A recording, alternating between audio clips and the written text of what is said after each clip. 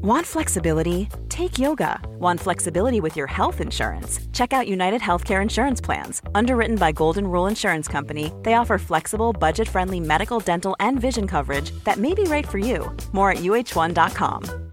Hey, I'm Ryan Reynolds. At Mint Mobile, we like to do the opposite of what Big Wireless does. They charge you a lot.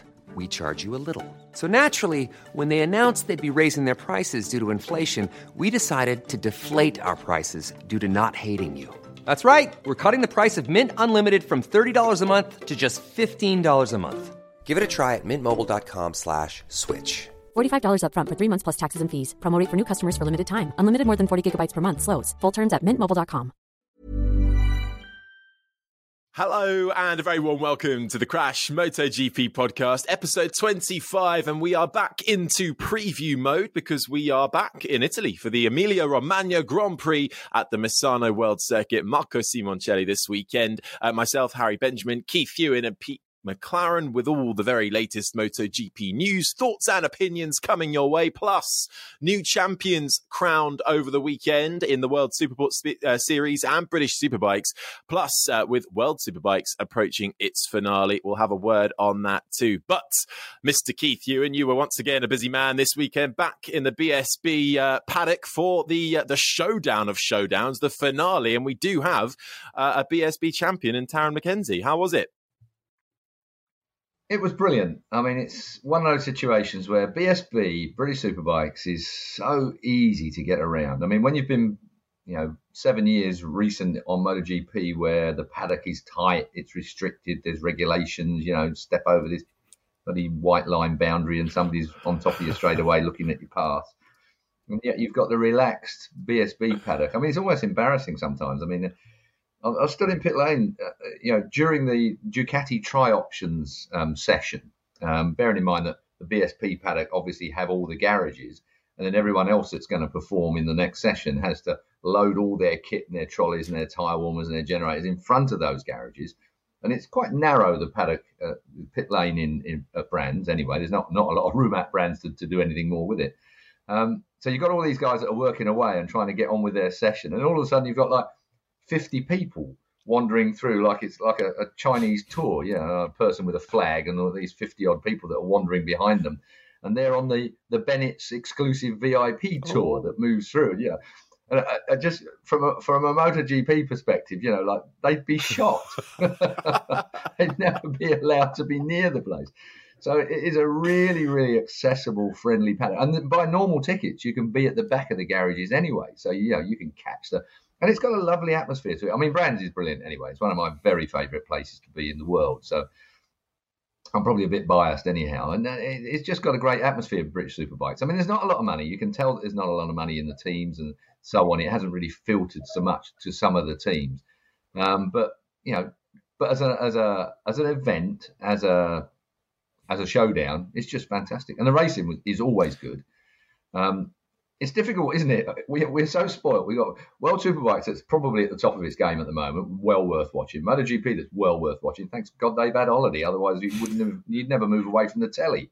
And BSB is well worth watching across all the classes if you can manage to work out where on earth they are in the telly schedule. I don't know whether anybody's tried doing that, but it is like a bloody nightmare. And as the schedules get moved because of rain or weather or whatever it is, you just record everything, whatever it is. So if you miss something, you'll be able to get back to it. But from a personal point of view, I mean, poor old Jack Bernicle, he's. I spoke to him on Wednesday. I got the call again on Wednesday for this weekend for the finale. I thought he would be fit for the finale. So I had quite a busy week, so I didn't do any prep. And then, of course, Sod's Law says that Wednesday you get the call and all of a sudden you're scratching around in paperwork trying to, because it's that whole thing, and Pete, maybe not so much you, but Harry, I know for sure, you've never done enough prep. It's like you're trying to cram for an exam the day before the exam, and we all know that never works. Yeah. And it kind of like, and that panic that sort of sinks through. And the fact was, the first one I'll get away with, I got parachuted in a couple of days beforehand to cover for Jack, which is fine. You can get away with a load of oohs and ahs and whatever else you want to stick in there. The second one, you've got to do a bit more work for because they're going to find you out if you don't do a bit of work. But the third one, you've got to be bang on it. Otherwise, you're going to get trolled like mad on Twitter or some other horrible platform. And of course, I had a bit, and it's the finale, which means it's the end of all the championships and all the other stuff, and you've got to get your maths right. Podiums for that, and a trophy that I never even knew about. There's the best of the rest, isn't there? For Lee Bob Jackson, of course, finished 9th overall because he couldn't be in the top 8, which were the showdown runners. But there is a place of winning a trophy if you finish 9th or ahead of all the rest, the best of the rest, effectively. I hadn't even looked that one up. Poor old Lee Bob Jackson. It's one of them ones where I do apologise. I mean, it sounds, I didn't even know there was one until the weekend. And then, of course, comes the traditional Sunday night piss up in the paddock, which it always sounds better than it actually turns out to be. I mean, the music is great and you're moving from tent to tent to party to party. There's always parties going on. But by the time it gets to about midnight and it's freezing bloody cold and you've had a really long weekend, and dare I say it, there's only blokes left in the paddock by this time. So from that point of view, it's a slightly one-sided beer throwing contest by the time you get to the end of the evening. So you've got to pick your moment to duck out of it. If my voice sounds a little jaded, it's because it is. I was just about to say, if you are wondering why Keith sounds maybe a little bit lower than usual, there's your answer. Air conditioning. I always blame hotel air conditioning when I've been when I've had a good chat. Well, it was a great weekend of racing, really, not just in British Superbikes, but Pete, also World Supersport, crowned a champion as well. Dominique Aegerter, he's clinched the 2021 World Supersport title with his 14th podium of the year. So a good, not just a good run, a great run for Aegerter. It is, yes, and also for Tenkate, the team as well. They dominated that class for many years with Honda machinery, and then they were up in Superbike for a bit. Then they had the rug pulled out from under them when Honda switched allegiance to another team and factory effort. Now they've come back with Aegerter. Aegerter was fighting, of course, also for the Moto E title this year, wasn't he? And that came down to a bit of a last dogfight, shall we say? Yes. So he lost out on that one, but also he had to skip. I think it was at least one World Supersport round, wasn't it, because of a clash with Moto E? So he's had such an advantage that he's been able to win this title one round early, even though he's been doing Moto E as well. So, yeah, great news for him. It's the first time he's won a major championship, I think. He was in Moto2 for many years. He's finally got the job done, shall we say. So congratulations to him. I tell you what, great stat this morning I read. Gavin Emmett, that git who took my job at BT. Only joking. Gavin Emmett put out this morning that 2017 Kiefer Racing Moto2 team wasn't bad after all, because Tara McKenzie, Domi Aegerter were both the Moto2 teamsters on Kiefer Racing. Sadly, the year he died, 2017. I mean, Kiefer was a major, major loss. I mean, it was one that died in his sleep overnight. Perfectly fit man. I mean, just one of the shocks of the shock of life, I think, with that one. But Kiefer Racing employed both those guys, and here they are, one winning the best domestic championship in the world, and the other one winning the Supersports Championship. So I think a legacy to Kiefer Racing. From my perspective, and thank you very much, Gavin Emmett, for the stat. Yeah, I saw that as well. Quality stat. I hate stats generally. That really was a brilliant stat, and clearly had a good eye for talent as well. It was the penultimate round, obviously, as well in Argentina at the weekend in the World Superbikes with Toprak on for 2 wins and Scott Redding taking 1. And the final is getting going at the new Mandalika circuit in Indonesia. Toprak with a 30-point lead over Jonathan Ray, then Redding in third, still in with a chance. It's all setting up rather nicely in World Superbikes, Keith, isn't it? He who makes a mistake will pay most. I mean, I think again, if we use the analogy of the British Superbikes, I know there's more races, I think, with the British Superbikes in the showdown, but O'Halloran came into the showdown with a 30-point lead over everyone else, and he ended up finishing third. Obviously, Taz McKenzie. I mean, it's a romantic thing, isn't it? I mean, I love seeing all the photographs and stuff like that. There was one out this morning from, I'll think of it in a minute. Anyway, it doesn't matter. It was a photograph I saw that you could see Taz McKenzie on his dad's bike 25 years ago, because his dad won the first of the late era Superbike championships in this country, in the UK. And there's a picture of Taz on the bike 25 years ago when his dad did that, and 25 years on, Taron wins it. There's a slightly romantic angle to it. Of forgot where I was going. I tell you what, when you have a night like you have, like I've had, Yeah. It was a good night. It's good enough. I think where we were going with that, I think in the World Superbike final, it's going to be least the person with the least mistakes. Got you. Least mistakes. Harry, thank heavens for a young brain. Or should I say one that isn't topped up with Jack Daniels? Not yet. Not yet. Yeah, it's going to be the one who makes the least mistakes. I mean, I love the fact that Scott Redding won a race. I love Scott Redding on the podium as well in the Parc Fermé when he was doing that. They had that bottle cam, don't they? The champagne camera where he kind of speaks to the bottle. And I know that feeling right now. And he was quoting that Top Rack was as aggressive as ever, but I got the better of him this time. It's good, isn't it? You've got BSB that's a really friendly environment. You've got the competitiveness of World Superbike, kind of a halfway house between the MotoGP guys that seem to be very sadly heading towards MotoGP in their employment of guardians of the white line. In pit lane or wherever it might be. And one of my fears, again, you know what I'm like, off at a tangent, it's probably because I can't remember where I was supposed to be going in this conversation, but anyway, is that I think that Dorna will use the pandemic as a bloody excuse for making it like Formula One in the back of the pits. And that will be detrimental to the sport and the fans, in my view. And I hope that doesn't happen. I'm just laying down a marker on this one so we can discuss it next year when we all get back to paddocks and the like. Yeah.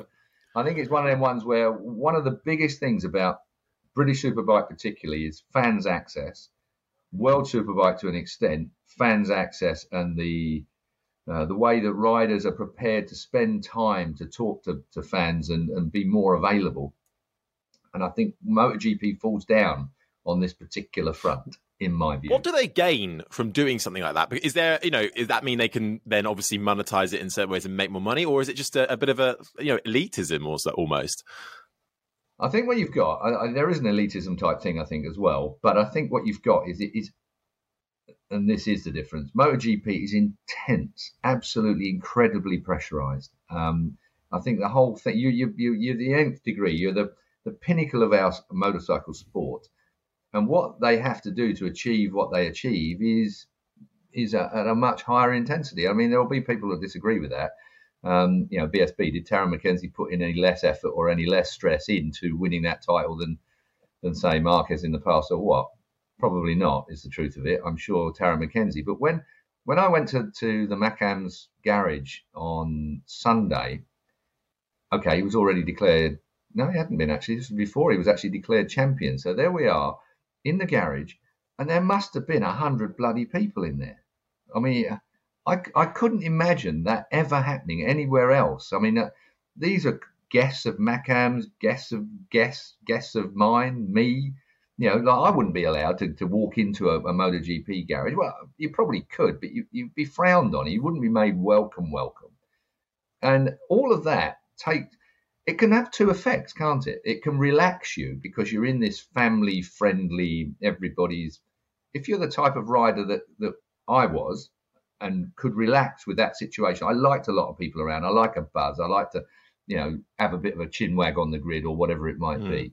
But there are a lot of people that react in the opposite way to that can't focus, that can't get their brain to be in that zone that they need it to be in. So you can argue it both ways. But it did seem alien to me to be in a BSB paddock where there were so many bloody people that were in the garages and on the pit lane. I mean, honestly, I'm moving again as I do off at a different tangent.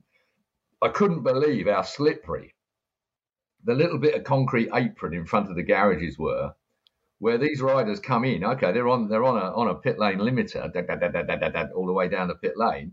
But then you turn off the tarmac onto this really slippery concrete.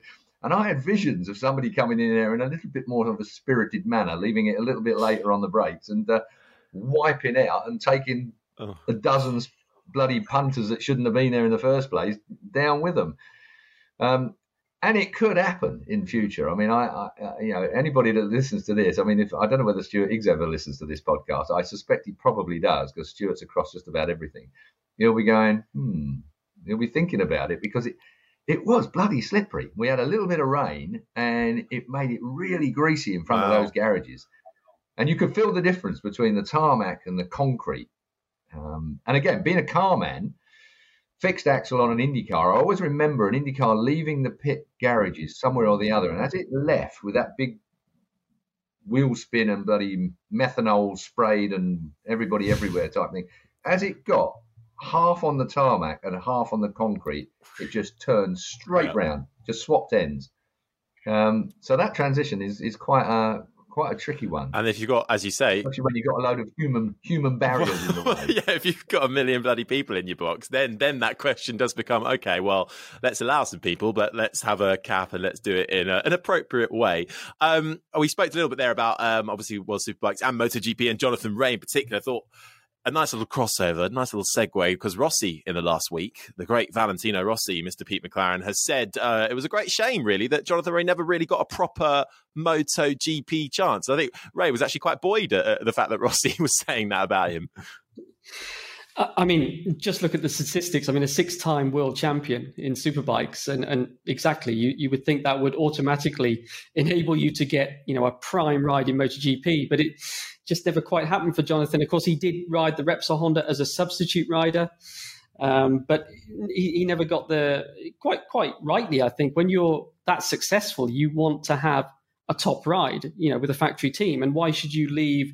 We're now having this question, aren't we, about Toprak as well? Why should they leave a championship where they're at the front to take a bike that maybe is not, if they're not sure of their equipment, let's say, it's going to be a big enough challenge as it is, switching to MotoGP, prototype championship, different tyres, etc., etc. They want to be sure they're in the best possible situation.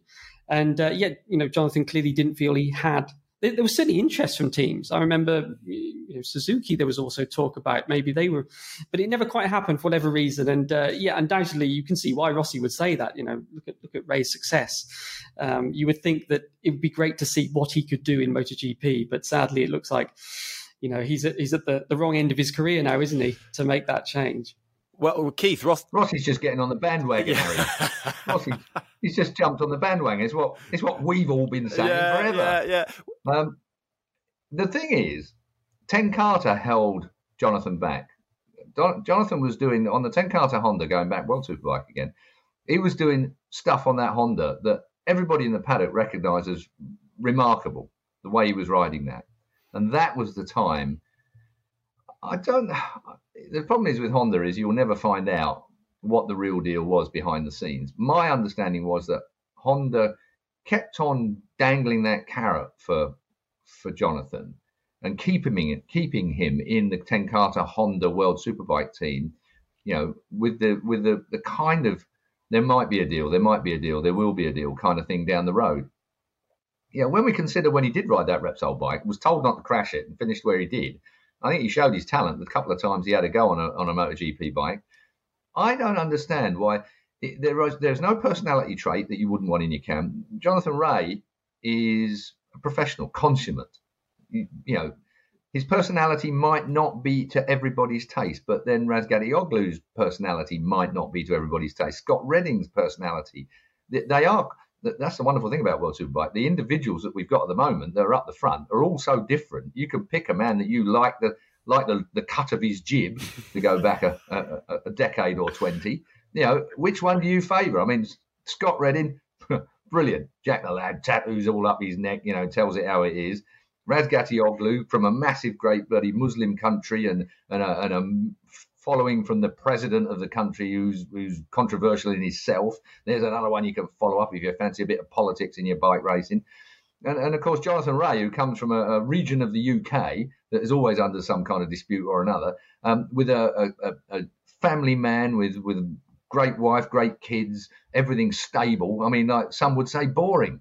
But the fact is that will appeal to a lot of people as well. So I think World Superbike they've got great personalities in there at the moment. It surprises me sometimes why it's found itself at the bottom of the pile when it comes to popularity.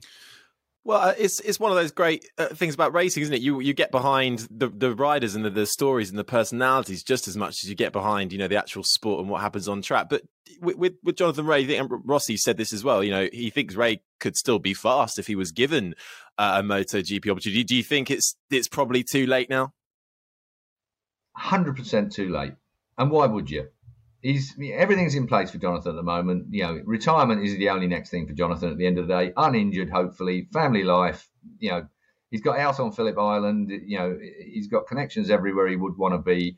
I mean, he can disappear like Casey Stoner and enjoy himself. I mean, and whatever his expectations out of his later life are, hopefully uninjured, and I'm touching wood as I say it.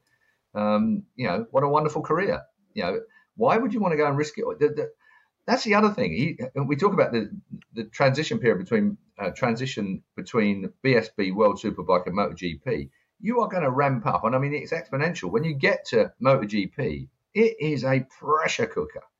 You know, does he want that? I don't know at what point, say Peter, where you ran out of steam, where you relaxed a bit in your life. You know, when you're 18, you're trying to rip all the plants up and get everything done. And then slowly but surely you get to your late 20s and, you know, there's this kind of a little bit of desperation sneaks in for wanting to get that deal done, whatever it is in life, in your personal life, in your professional life, whatever it might be. Then you're in your 30s and you start to sort of roll back just a fraction by the time you get to 30. You know, in my case, I didn't until I got into my 40s, actually, but I always was late thinking. But most people are starting to. What's that old saying? If you ain't made it by the time you're 35, you ain't going to make it. That probably, as a majority goes, is not a bad way of thinking it. You know, you've got to start to relax. You know, your lot is about done in sport, particularly by the time you're 35.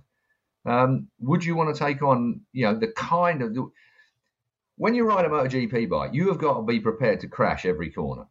You know, those guys are on the absolute limit. Now, Jonathan Rea is an artist on that Kawasaki. I mean, he floats that bike through corners. He is brilliant on it. He's got a combination, a team setup, and a riding style that absolutely suits. To junk all of that and go off, not on a whim, because it's not, I'm sure he will have thought about it over many years, to MotoGP.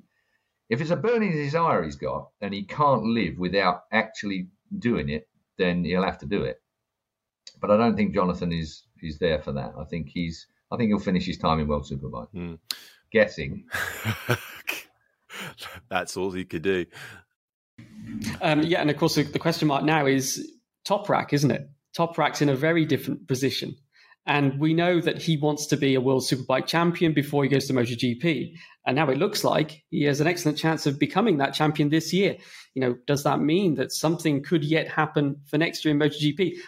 I'm unsure on that. I think that the big thing holding back there is the spec of the bike, isn't it? You know, it seems like there will only be these 3 factory Yamahas. I don't think Toprak's going to move across on a year-old bike. Why should he? As we've mentioned, there's enough reasons, you know, why he will want the latest equipment and feel he deserves it. And it's strange. It's almost like sometimes MotoGP wants Toprak more than Toprak wants MotoGP. He seems quite casual about it, doesn't he? You know, hard to get. A lot of it's got to be down to Kenan Sofuoglu. I mean, I love the spat between Kenan Sofuoglu and Aleix Espargaro. 2 men at the opposite ends of the empathy scale. I love it.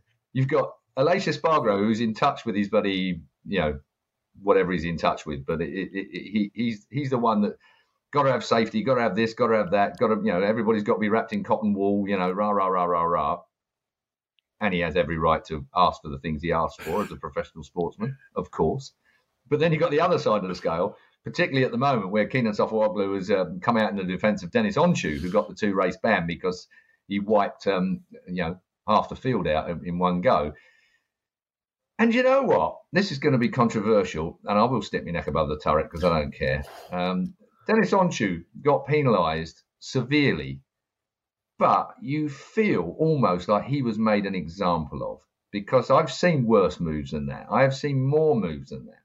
Then the one thing that annoys the absolute hell out of me, and I was going to swear, but I know we have youngsters listening as well, you know, this inconsistency, this, you know, 1 minute we're down on draconian, you know, penalties for the likes of Onchu for the move he made. Yeah, he did pinch a bit of his braking line, but I have seen that so many bloody times from Valentino Rossi, from Marc Marquez, particularly when he was in the smaller classes. I know we've moved on a bit since then, and our awareness in the rules and our awareness has changed slightly through management.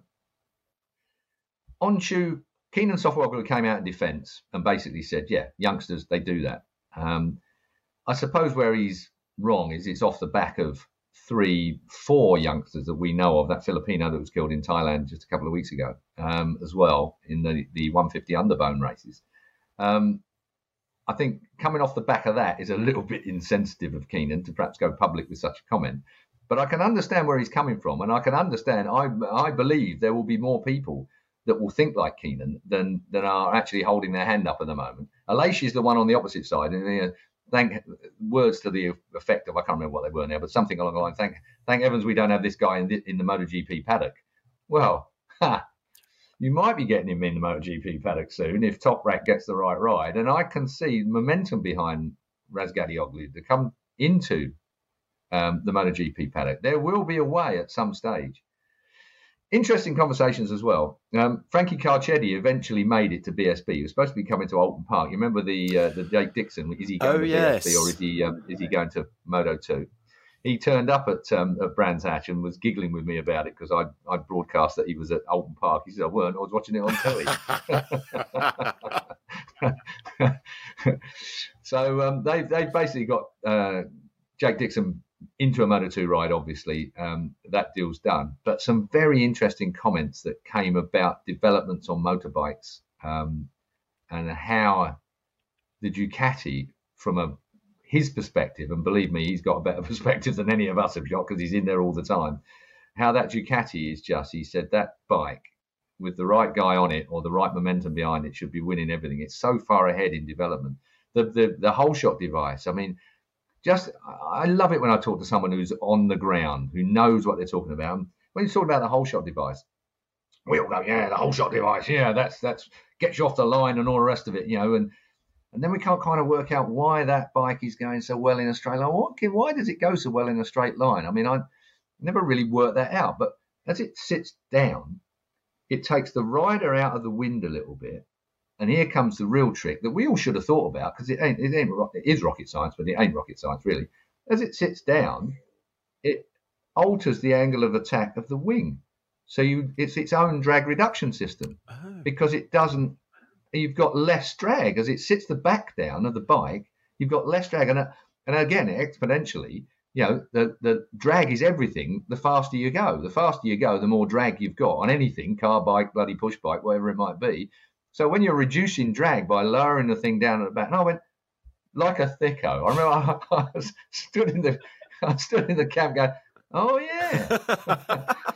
It's actually quite obvious, really, when you think about it. It moves the rider down so that the flow of air over him is a better flow of air, and it reduces the attack of the wings on the front of the bike. So the wings on the front of the bike, when it's in a braking situation, in a corner situation, it's giving you the kind of downforce you really need.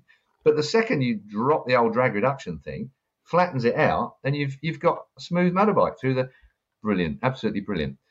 Ducati as well, the way they've got over you must mechanically, manually activate this thing. It can't be done electronically. How they've got over it? Anybody that's raced motorbikes in the past will remember that you always put an O-ring over your fork leg, don't you? The difference, of course, is that fork legs are up the other way nowadays compared with the ones I had. They're now what we used to call, a long time ago, upside down forks. So the thick bit is up the top and the bit that goes in and out is underneath, whereas it used to be the other way around in the old days. But either way, you always put an O-ring on your fork leg so that you could see how much compression, where you are actually compressing that fork to under braking. Good old Gigi Dall'Igna and the boffins at bloody Ducati have worked out a way of hydraulically triggering this thing to go down. So when you're accelerating, when the forks extend, so the tube comes out, it gets to a point and triggers the back end down. And likewise, when you hit the brakes, slots back in. Bing. Oh my. The problem that Suzuki have is because they're in incarnation number 1 of the whole shot device, is that, say, somewhere like Misano, turn 10, you come out of turn 10, it sits down, but of course you don't hit the brakes when you get to Cavone, which is turn 11, which is 145, 50 mile an hour through Cavone, and the last thing you freaking need is the back end sitting down when you get in there. So if it hasn't released, you're in big trouble and giving you the balance back of the bike, because you are flying through that particular part of the course at Misano, where we're going next. So Suzuki can't use it. And Suzuki's is heavy. It's 2.5 kilos or something, whereas everybody else's is like half that weight now. So despite the fact Frankie Carchetti took a bloody long time to get to the VSB paddock, he was quite useful when he got there. They're a smart bunch, those Ducatis. Well, did you get any update on Jake Dixon? Did he give you anything? No, I mean, again, and because it's a friend situation, yeah. It's always. I mean, like, it all comes out in the wash. I mean, I think sometimes this is where I get annoyed a little bit with social media and the media in general, is that everybody's falling over themselves to bloody well spit the details out there when really, do we need to? It's just a competition in the media. Yeah, it'll all come out. To get it out there first. Yeah. And I think we're all going to know in good time, and we're all going to get it, and we're all going to see where it goes. I mean, I think I've just bloody buried Frankie Carchetti for giving me information on stuff just now. So the last thing I want to do is bloody blurt out something before they've had the official release. And again, as do I consider myself a journalist now? I mean, if you leak stuff, you never get the stories ever again. So keep your powder dry, I think, is the name of the game. Unless Pete's got something that's official. No, nothing official. No. The rumor at COTA was Dixon will be with the Aspar team, which he was with when he first came into Moto2. So we will wait for something official. Well, Keith's Rumour Corner, that's that segment over for this week. Actually, and just to cut... It might not be over yet, It might be more. Well, actually, it's funny, we talk about media, we spoke about Aleix Espargaro. I saw those tweets and I screenshotted them because I knew they'd come in handy, just because I thought they might pop up. He was a bit feisty, it was great. We do love a bit of drama. Aleix is the most feisty man. I mean, Aleix is the kind of guy that you can imagine at some stage in the United Nations or somewhere, he'd be fighting for some cause. Oh, good on him. We all need a bit of emotional. Himself. Yeah, I mean, the great thing about Aleix is he'll answer any question and he'll give you a straight answer. He'll tell you what he thinks. And he knows that not everyone's going to agree with him, but he'll tell you anyway. And whether you agree with that or not, that's the sort of person, Keith was talking about the different paddocks and the corporate nature of certain things. This is what you want. You want riders to give their opinion freely, whether people are going to agree with that or not. So, and Aleix will always do that. There's very few occasions where he'll say, "Oh, I'm not touching that question." So, yeah, I think he's happy to sort of roll his sleeves up and get involved in social media. He's one of the few riders, of course, who does his social media himself. There's a lot of people that they have people that do it for them, of course. So. We love Aleix. He doesn't have a man that does it for him. It makes me laugh. It makes me laugh. The helmet polishers. I love the helmet polishers in the paddock. There is a special person just to polish your helmet for half an hour. Well, are the rates good? I've got some free time at the moment. Unbelievable, honestly, Harry. You wouldn't believe it. I mean, we're talking about 40 or 50 grand for a helmet polisher. I'm in the wrong career. Absolutely in the wrong career. We started this conversation, just to bring it back, with Toprak and possibly his MotoGP stance. And Barry Allen has asked a direct question. So, Pete, I think you've made your opinion pretty clear on that. You don't think he's going to accept a below par seat in MotoGP. But Barry has asked Keith, "Hi guys, love the podcast. My question is, if Toprak wins the Superbike title, do you think he will fill the 4th Yamaha seat in MotoGP?" I don't think. I think he'll have a defence in World Superbike, much to my annoyance, I've got to say, because I don't agree. I think he should go to MotoGP while he's hot. There are not a lot of bloody chances in MotoGP. Keenan, I understand Keenan. He's a tough guy, Keenan. He's a ruffian of the supersport mould. Normally, being a little extra might be a bit much, but not when it comes to healthcare. That's why United Healthcare's Health Protector Guard fixed indemnity insurance plans, underwritten by Golden Rule Insurance Company, supplement your primary plan so you manage out-of-pocket costs. Learn more at UH1.com. When you're ready to pop the question, the last thing you want to do is second-guess the ring. At BlueNile.com, you can design a one-of-a-kind ring with the ease and convenience of shopping online. Choose your diamond and setting. When you find the one, you'll get it delivered right to your door. Go to BlueNile.com and use promo code LISTEN to get $50 off your purchase of $500 or more. That's code LISTEN at BlueNile.com for $50 off your purchase. BlueNile.com, code LISTEN. This is Paige, the co-host of Giggly Squad, and I want to tell you about a company that I've been loving, Olive & June. Olive & June gives you everything that you need for a salon quality manicure in one box. And if you break it down, it really comes out to $2 a manicure, which is absolutely insane. It's also so easy to get salon-worthy nails at home with Olive & June. The difference between how your nails used to look when you did them yourself and now with the Mani system is a complete game changer. The best thing about Olive & June, too, is it's a quick dry. Dries in about 1 minute, lasts for 5 days, and full coverage in up to 1 to 2 coats. Visit oliveandjune.com/perfectmani20 for 20% off your first system. That's oliveandjune.com/perfectmani20 for 20% off your first system. Millions of people have lost weight with personalized plans from Noom. Like Evan, who can't stand salads and still lost 50 pounds. Salads generally for most people are the easy button, right? For me, that wasn't an option. I never really was a salad guy. That's just not who I am. But Noom worked for me. Get your personalized plan today at Noom.com. Real Noom user compensated to provide their story. In 4 weeks, the typical Noom user can expect to lose 1 to 2 pounds per week. Individual results may vary.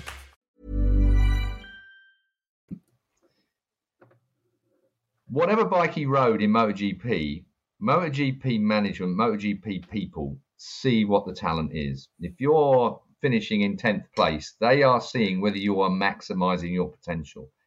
If he came there and was a 10th place man all the time, they would know whether that was down to the bike or down to the rider.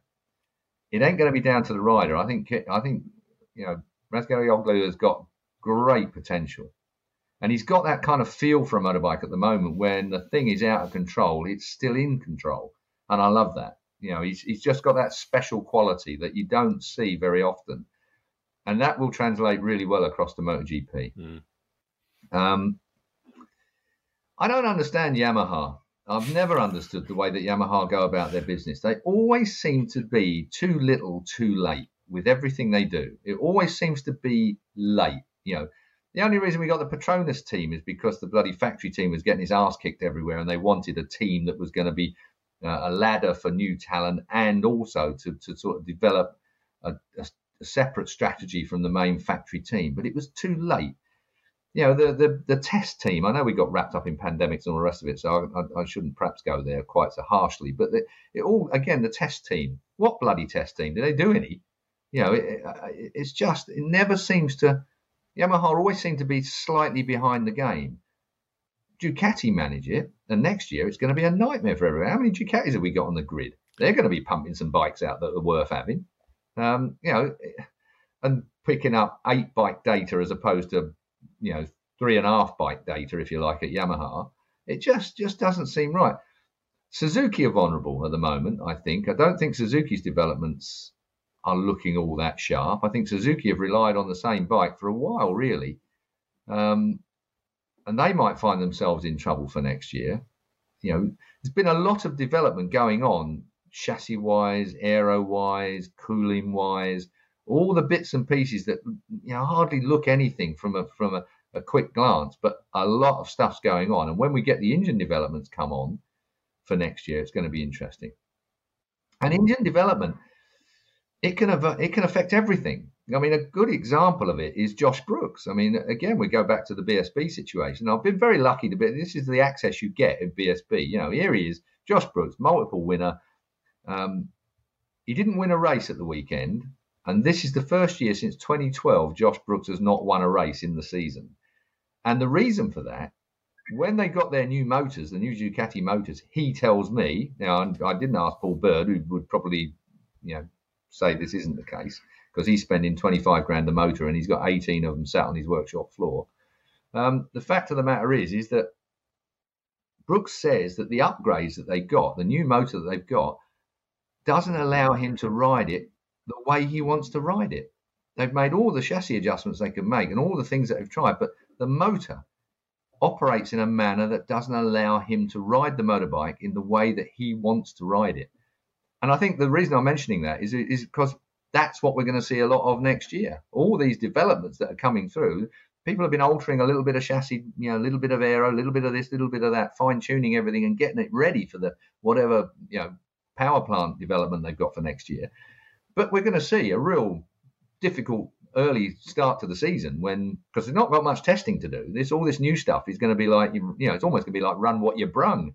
Once we get to Qatar and they shut off the limit. I think I said last time, I think they should have a later limit. I think they should have, be allowed to develop. Everyone should be allowed to develop in the first 2 or 3 meetings in 2022. So we do see the full potential of what people have got, not just rely on we raced it in Qatar, so bang, clamp it all together, put a seal on it, and that's what you got to use for the rest of the year. I think that's the wrong way to go after such a long technical freeze. And we've seen this before, Keith, with Suzuki, which is maybe why they're a little bit cautious. After Vinales won their first race during that great season he had, they lost concessions. So then they joined the other factories with the technical freeze, and they went the wrong way with the engine. They chose the wrong engine. They went with the internals were a lot heavier. They had Alex Rins coming in as a rookie, Iannone coming in. Rins got injured in his first test, I remember, at Valencia, so he was sort of out the way. They picked an engine, and then they got into the season and realized, I think basically the internals, they made them a bit heavier to make it a bit smoother, but it caused them problems. And then they were stuck with it for the entire season. So exactly what you're saying, Keith, that if you go the wrong way during this winter testing, you've got to somehow then do what you can to patch that, work around the problem. But really, they weren't able to solve that problem until they had a new engine the following year. So I think maybe that's also just at the back of their mind at Suzuki, that they don't want to do the wrong step again. But maybe the risk of that is that you can be too careful. And we've seen that Mir, let's be honest, as a reigning champion, we expected him to be winning races this year, didn't we? He's now staring down the barrel of not winning a race as the reigning champion. And I think there's some frustration there from him, because he's been saying things like, I feel I'm riding better. Well, that can only mean that the bike has not improved at the same rate as the others, doesn't it? So I think that there's a lot of question marks at Suzuki. There's expectation from the riders. They want to do better. Rins is under pressure after these mistakes he's made this year as well. So I think there's some big decisions to make over this winter. And, that fine line of making a big step, but don't take the wrong step. Oh, tricky one, that's for sure. I think I better put a call into Danny Aldridge, technical director at IRTA, and see what they've got up their sleeve, because they're a clever bunch of people. They're not going to leave the teams in a situation. Of course, the manufacturers will have to agree to whatever they decide to do when it comes to a rule situation. Basically, the manufacturers underwrite the rules, and then it is interpreted and put in the rule book by the likes of Danny Aldridge and IRTA and Dorna. They kind of sanction what the manufacturers have collectively decided is correct in the way of the process. If we remember back that, talking about snappy motors, the Honda, Repsol Honda motor is the snappiest of them all. And at the end of the day, when they went to the spec electronics, Honda didn't want to go there at all. And from that point onwards, it was only bloody Marquez who could ride the sodding thing, because it was like, one of the hardest bikes in the world to run with that slightly less sophisticated electronics package that was voted through in the end. What was that story? I always smile at this one, like it was Honda to Carmelo Espeleta, the CEO at Dorna, was, if you sort of force upon us the electronics package, then we'll go to World Superbikes and concentrate our efforts in World Superbikes. But at that time, I think unbeknown to many, Dorna had just gained the rights to World Superbikes, which was, well, all right, if you want to then. It did make me smile at the time. Internal politics behind the scenes. Well, here's a question for you from Will and Jan on this. She's gone, hi guys, if Dorna wanted to attract more manufacturers, wouldn't it be a good idea, like this season, to give the manufacturers without concessions a development freeze for a year so other brands can fill the gap like Aprilia did this year? Well, that's how it works. Yeah. That's how it is, isn't it? It's actually like that, because of the brands that are getting on the podium lose concessions, and the ones that haven't get them in a roundabout kind of a way. I understand. I mean, Dorna have been very good over the years. In fact, MotoGP, I mean, there was less money going to the factory teams than went to, say, Paget's of Batley. Great family, great story. If you don't know anything about Paget's of Batley, you've got to look it all up, because Peter and Don Paget, the two brothers, and Clive Paget of late, of course, fantastic people, responsible for bringing on so many domestic races and so on, and in Grand Prix. But for an example, Paget's would get 1.5 mil for running a team as a package to go racing in Grand Prix, and the factory boys would get $1 million. It was lopsided. It's not like in bloody race in Formula One, Harry, where the richest team, which is Ferrari, get the most money and the most concessions to do whatever they want to do because of the Concord Agreement, whatever that is. And you end up in a situation where the balance is all wrong. But in MotoGP, it's been right for some years. And I think Dorna, CRT series. I mean, you can go, I hated CRT absolutely with a passion. The claiming rules teams. I mean, even the name is rubbish. CRT. Anyway, but it was there for a reason. It was a transition to get us into a better position. I couldn't see it, but I'm dim. Carmelo Ezpeleta, Dorna had got it all worked out, and look where we are now because of the way they have. I'll use the word manipulated, but I mean it in a positive term rather than a negative term. They manipulated the technical rules to get us to where we are across all three classes: Moto3, Moto2, MotoGP. I get asked all the time. I mean, the great thing again about BSB paddocks is you are, you can wander around and you actually get a real fans kind of, they ask you the questions that you don't normally get asked, and it's fantastic to be able to do to relay kind of where you see things going and understand how the fans see it as well. And I think that Dorna are recognised as doing a great package, but I think that they could do some things better, and we'll wait and see whether they've got that in hand. And I mean, I think that the development for the lesser teams, is it a lesser team? You can't even call it that. Anything that's within, mostly a second of what the very fastest bikes are doing, is that a lesser team? You allow a team like Aprilia a concession too far, and they'll rule the roost. They'll allow them too much, and they will be the best and fastest motorbike. So you've got to be so careful what you do, and it is a real, high wire that Danny Aldridge and the rest of the technical guys have to walk to make sure that people get what they need to do the best they can do, and not get too much. I think the concessions are, as you say, they're vitally important for you. You've got to balance keeping the manufacturers that are already in the sport happy and trying to make it accessible to new guys coming in, haven't you? Because it was so long where there was always rumors about other manufacturers coming in, but they didn't, because they look at the job that they faced in trying to match the guys at the front of the grid at that stage, and they would just go, you know what, it's just too big, And so the claiming rule teams, I think Dorna felt, when they introduced the CRT, that they felt a bit let down by the manufacturers, because they kind of let the manufacturers have their own way. And then suddenly there was this situation where there wouldn't be enough bikes on the grid. And so it was like, well, we've left you to it. And now we're in a situation where it was borderline. They would have enough bikes to run a world championship. So I think that was the moment where they went, look, we're going to take control of this. We're going to fill the grid with superbike powered CRT bikes, as you say. But not only that, that the say on what bikes are on the grid, what spec they are, all these concessions will be worked out amongst us all, not just the manufacturers anymore.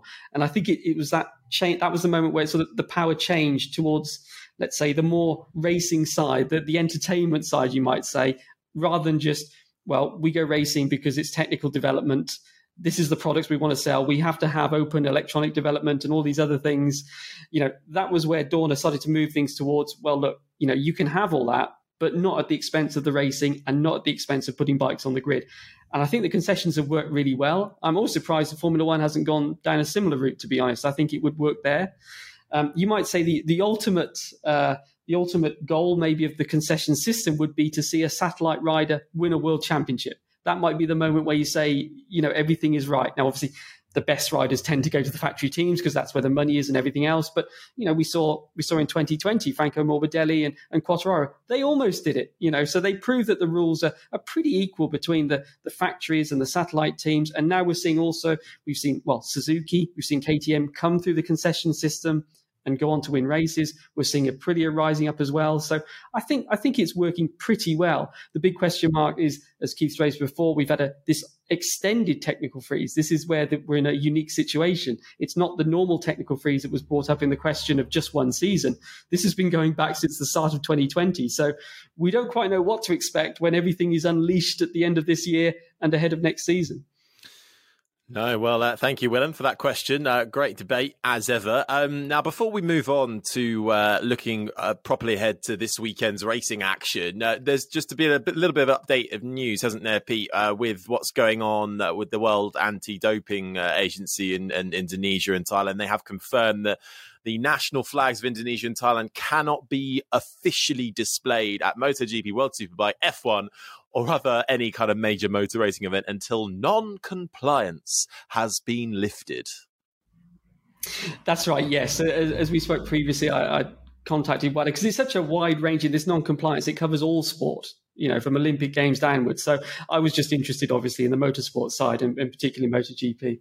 And yeah, they confirmed firstly that the events that are already in place, so we've got the Indonesian World Superbike round coming up in a month's time, and then in March, their MotoGP round, Thailand in next October, those will stay in place because they're already agreed, if you like, because the non-compliance consequences, as they call them, punishments, you might say, include the fact that you can't sign up for more new events. So they're already signed up, so that's not an issue. Also, the competitors, it doesn't affect them. Thai riders, Indonesian riders, they can still compete, no problems there. Then it comes down, and some of the other consequences are national anthems are fine, but it seems you can't officially display flags. So again, it's not going to be a massive issue apart from a podium ceremony. So, it's not the end of the world. Obviously, it's a fine line. WADA want to have enough consequences that people do stick to, let's say, following the code, the anti-drug doping code, as they should. So there has to be some downsides to not following it.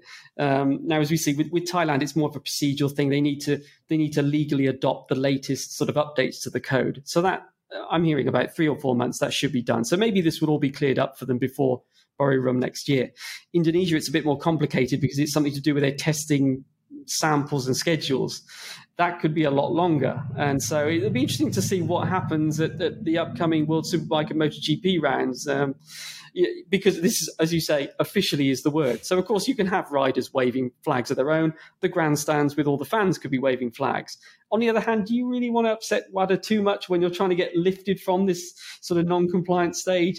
It'll be a bit of a tightrope to walk there, I think. They have to be a little bit careful. But at the moment, because there are multi-year agreements, there's plenty of time to sort this out, really. It would only be a big issue if they hadn't have signed the World Superbike agreements, the MotoGP agreements before this ruling, because then in theory, that would have been delayed. So we're not in that situation yet. They're multi-year deals. So I think they'll be okay. But yes, it'll be, as long as we don't, Chantra, Somkiat Chantra, he's at, I think, 5th place this year. So it's not impossible that he could be on the podium in the remaining rounds, but it looks unlikely.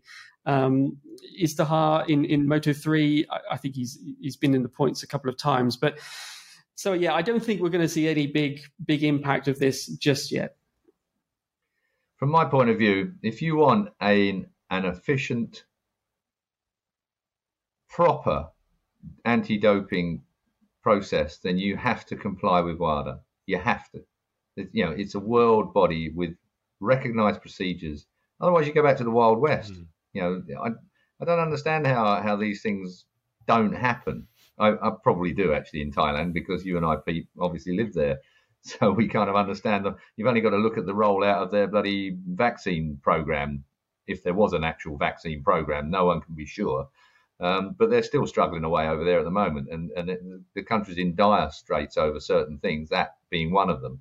So I can understand how procedures have not been followed, because it's just the way it is there. It's like but WADA is the gold standard. At the end of the day, you want a worldwide recognized system for making sure doping is crushed. There's no way that any athlete should have any advantage ever through artificial substances. And that's always been my view. And I would support WADA all the way. Yeah, I think it'll be difficult to disagree with that. Well, make sure you keep up to date with all of that for that and all the latest news on crash.net and all the articles up there updated all the time by Mr. Pete McLaren, who's on top of everything MotoGP and motorcycle racing. Right, let's look forward now to some on-track action. We're back again this weekend in Misano once again for the Emilia-Romagna Grand Prix this time. Now, Keith, I know you've already done an insider's guide technically for this racetrack, but what are you hoping for this weekend? We've had a little bit of a break now. We've gone from quite a bumpy, different track in COTA. We're back on familiar territory for, well, all of the riders. While we were talking WADA then, I was trying to get my phone app to work for the weather, but obviously I've lost all the capability of being able to press buttons as well as actually talk after BSB and It's all about whether the weather is going to be compliant or not, and that makes a massive difference at Misano. I've got the weather. Do you want to know what it is? Yeah, so go. Qualifying Saturday. Well, Friday, Saturday looks pretty rainy. Sunday, dry but cold. Well, you see that, if your free practice and qualifying is in the wet and you suddenly got, some dry time in the morning on Sunday in the warm-up that will be cool anyway with loads of, all the rubber washed out the track, it's going to be a very, very difficult weekend in those circumstances, almost better the other way around. So you've had some dry time and got some pace and some setup. But whether you're transiting from wet to dry or dry to wet, it's a tricky thing for the teams. And I mean, particularly, setup-wise, tyre-wise, and the like in those early sessions. They're so important. FP1 and 2, so massively important. Not a track that is a favourite when it comes to being wet, I've got to say. It depends on how that surface is coping with the precipitation. Wouldn't be one of my favourites. No, well, I think a lot of riders might agree with you there. And Pete, what do you think about this weekend? Obviously, we've got 10,000 extra fans, actually, for this one compared to the last one. And very, very apt because it will be, of course, Valentino Rossi's final race in his home country.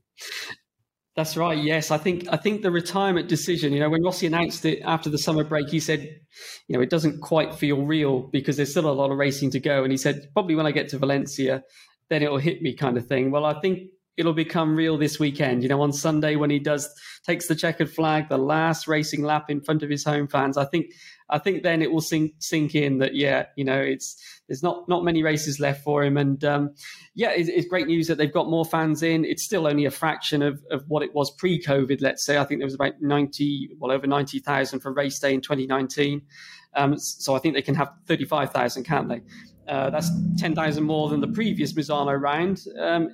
It's quite interesting. It was only sold out on the Sunday at the previous round. So it was a bit of a surprise that they didn't hit the 25,000 limit for qualifying. But I think this weekend, with it being Rossi's last race, as you say, there'll be a lot of fans there making it a special occasion for him. Also, Petrucci's last race, for the foreseeable future anyway. It looks like he's off to the Dakar. You've got Dovi. He raced in the first Misano round, of course, but then there was the test. So this is the first time he's going back to a track he knows on the Yamaha. That could be interesting. All the Italians. Bagnaia needs to beat Quartararo to keep the championship alive. Bastianini on the podium, wasn't he? That shock podium last time out. Marini, his teammate, didn't have a great race, but he was then fast at the test. So I think for all the Italians and all the home fans, if you like, it'll be a big weekend. 35,000 fans and 35,000 police to keep the other 60,000 fans out. That's how it's going to be. Because the Yellow Army coming over from Tavulia on the weekend, just the 6Ks up the road, is going to be manic. 100% is going to be absolutely crazy. It's going to be a real job to keep people out of there because you know what the Italians are like. They've got a bit of passion in their veins and there'll be no stopping them. They'll be there trying to find tickets through touts or whatever it might be, or climbing over or under fences. They're artists when it comes to breaking into racetracks.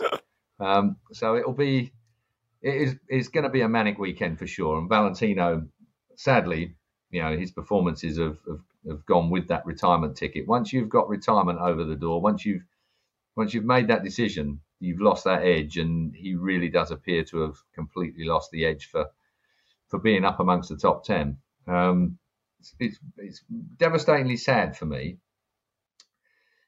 Completely different class and completely different situation. And back at good old BSB, you can tell I've been doing some work on British Superbikes, can't you? Taylor Mackenzie. So we have Taron Mackenzie, who's just won his first BSB title, 25 years since his dad won his first of the modern era BSB titles. So that was all very headline and all the rest of it. But if you think back to Donington Park a couple of weeks ago when Taylor Mackenzie, from 31st on the grid in the Pirelli National Superstock Series, which is all but superbikes with a little less power and slightly not slick tyres, he decided, the older brother to Taron, decided to retire, and he won the race from 31st on the grid. No one expected him to win the race, to go to the podium, and to all of us were stunned by it. Obviously the family knew, but he announced that he would retire at the end of this race. So Brands Hatch was his final event, final race. And the reason I'm saying that is it's impossible for a rider, whether they're retiring, whether they're staying, whatever, to push themselves to do something that they can't do, whether it be because of the mechanics, whether it be because of the situation they're in. You can't force yourself to win a race. It is what it is all the time. So whatever is in Taylor's case at Brands Hatch in his final ever ride, a racing ride, or Valentino's at his final ever home event, to pull something special out of the bag is virtually impossible. It's just not possible in the circumstances. You can't, I've won championships, an event before the end, and then gone to Brands Hatch, the final round, usually in domestic championships here. I've gone to Brands Hatch, I'm going to win it. I'll pump myself up and, I'm really ready for it. And we put everything on the bike and we rebuilt the cranks and put new tires, everything you need to make the thing work. And I finished 5th. Really annoying. I tell you, it's really, really annoying. You should have, you've won the championship anyway, so you ought to be able to beat all these guys. You know you can, and yet you don't. And it's almost like you relax too much. You can't force yourself to put it on the edge, on the line. And I just feel that Valentino has got to that point. Baby due, everything happy in his world, team sorted for next year, retirement announced, all these things are done, and he's almost just going through the motions, isn't he, towards the end of the season? In a strange way, though, Keith, do you think that might actually make for a happier retirement, in the sense that he knows there's no wins 100%. Left in him? You talk about 100%. Guys winning their last races, and then you think after about 6 months, they forget all those hard bits of racing, all that pain and misery they were, and they just see that guy that they were beating, and he's now winning, and they're like, I could do that. Whereas I think Rossi, he'll sit back and go, you know what? There's no wins left in me. I went as long as I could. So I actually think, although, let's say, it's a bit of a painful final season for him, that maybe in the long run, it will actually make his retirement a bit more bearable, shall we say. It's a last lap exhibition session, isn't it now? I think a wave to the crowd and pull some brilliant wheelies. I think he's an exception, Valentino Rossi, obviously. His career has been so long and so, unbelievably gold standard in so many ways. Half these kids nowadays are earning money just because Valentino Rossi has brought the sport to a level that the world recognises, and that's his legacy is more than just his race wins and his championships. It's the whole sport is grateful to Valentino Rossi, and they should be, and I am. I mean, television, bloody everything, is basically because of Valentino Rossi. Barry Sheene before him, he was another icon that kind of moved it beyond its natural barriers, if you like, natural spectators, natural fans, and Valentino's done exactly the same thing, much later, obviously.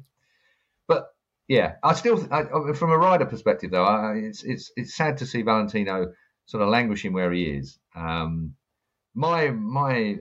just hope he doesn't hurt himself in any way, because even though I'm saying he's languishing, I'm talking like he's a dolloper and going around sort of. He's not. He's still going bloody fast, and he's still there or thereabouts. If he was a youngster that was putting in the performances he's putting in, you'll be going, oh, this kid could be quite good. It's kind of, we mustn't write him off completely, of course, but it's just not Valentino Rossi. If he's not vying for that podium, then, what a dream that would be to your home, to be on the podium at your final home Grand Prix. Honestly, I think there would be a bottle of Jack going down my neck at that stage. Well, Keith, you brought up the drunkenness to anybody listening either, by the way. A celebratory drink, no problem. You brought up the weather, Keith, and you think back to Austria, pouring down with rain. You know, the guy that's retiring at the end of the year is one of those that stays out on slick tyres in impossible conditions, and was briefly, wasn't he, in the top three? So it's going to take something exceptional like that. But, you know, with wet weather races, or certainly even worse, if you like, half wet races, which it sounds like there's a chance of this weekend, who knows? Who knows what could happen? It's MotoGP in 2021. You can't rule anything out, really. And we'll have to wait and see what happens. But, boys, predictions, please. Top three. Pete, come on. I'll give Keith a bit more thinking time because he's got a slower brain today. So, Pete, you can go first. Who's your top three for this weekend? So this one is, if you like, an easier one in the sense that we're going back to a track that we went to not long ago, isn't it? So, you know, we saw Pecco and Quartararo with the two class acts there. You know what? I'm going to change the order of it, though. I think that Quartararo this time round can get the better of Bagnaia. I think, obviously, he needs to beat Bagnaia, basically, to win the title. So he's got that incentive. He also knows that if they both happen to fall down, it's not the end of the world for Fabio, is it? Because he's got a 52-point lead. So I think that we'll see Fabio, certainly in the first part of the race, attacking to try and get the title wrapped up as soon as possible. Despite what anyone says, they always want to win the title and get it wrapped up, don't they? Because anything can happen. So I think, I'll go with Fabio turning the tables. I think the first race, there was more home advantage for Pecco. He'd been training at the track, Ducati test there. They've now had the race weekend for Yamaha to get the setup right with Fabio, and they had the post-race test, and now they're coming back. So I think that could be enough for Fabio, again, being also fired up to get the job done this weekend. So I'll go Fabio for the win, Bagnaia second, and third place, though, is the really difficult one, I think, for me. I think there's so many, Marquez was close, wasn't it? You've got to believe that Marquez wants to get a podium on a clockwise circuit, shall we say, before the end of the year, just for his own peace of mind to know that the shoulder is getting better. But we saw Bastianini, and we saw the pace that he had. I think, as Keith said, he would have won the race if he'd have started better. So, you know what, I'll go with Bastianini because he's had two good races now, and I think if he can qualify well, he could pull off another shot. Want flexibility? Take yoga. Want flexibility with your health insurance? Check out United Healthcare Insurance Plans. Underwritten by Golden Rule Insurance Company, they offer flexible, budget-friendly medical, dental, and vision coverage that may be right for you. More at uh1.com. Planning for your next trip? Elevate your travel style with Quince. Quince has all the jet-setting essentials you'll want for your next getaway, like European linen, premium luggage options, buttery soft Italian leather bags, and so much more. And it's all priced at 50 to 80% less than similar brands. Plus, Quince only works with factories that use safe and ethical manufacturing practices. Pack your bags with high-quality essentials you'll be wearing for vacations to come with Quince. Go to quince.com/trip for free shipping and 365-day returns. Hi, I'm Daniel, founder of Pretty Litter. Cats and cat owners deserve better than any old-fashioned litter. That's why I teamed up with scientists and veterinarians to create Pretty Litter. Its innovative crystal formula has superior odor control and weighs up to 80% less than clay litter. Pretty Litter even monitors health by changing colors to help detect early signs of potential illness. It's the world's smartest kitty litter. Go to prettylitter.com and use code ACAST for 20% off your first order and a free cat toy. Terms and conditions apply. See site for details. So I'll go Quartararo, Bagnaia, Bastianini. Do you know what? That's a good sporting bet, Peter. I've got to say, ballsy. Quite ballsy. I like that. I like the Bastianini. I always, with all of these things, I quite often lose these sweepstakes over a year because I quite like bunging people in that I think just might pull something out. And I think you've just gone with one that is quite a ballsy bet on Bastianini. But I'm not going ballsy. I'm going Bagnaia. Yeah. I'm going Marquez, and I agree with what you said, 100%, Pete. And he's had that little bit of time off now. With he's had a little bit more time to get himself just incrementally fitter.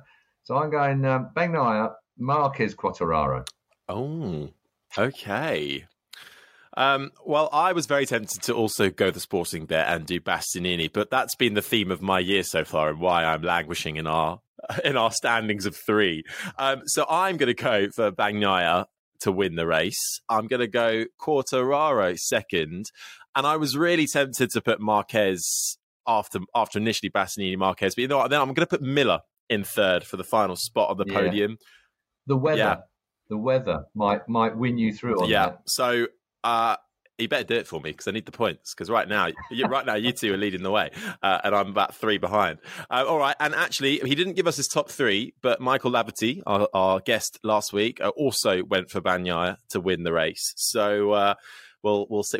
Well, we won't add him to the leaderboard, but we'll see who gets it.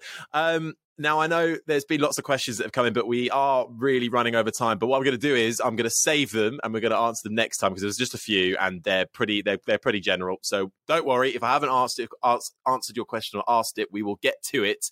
But gents, that is all we have time for. Keith Huewen, Pete McLaren, thank you very much as ever. We shall return with you, of course, next week, straight after the Emilia-Romagna Grand Prix. Keith's off to bed to rest his hangover headache. In the meantime, any questions, do send them in. We will always try and get them all asked eventually in all the usual ways, in the comments, tweet, Instagram, Facebook us, just search Crash MotoGP and stay up to date on all the very latest.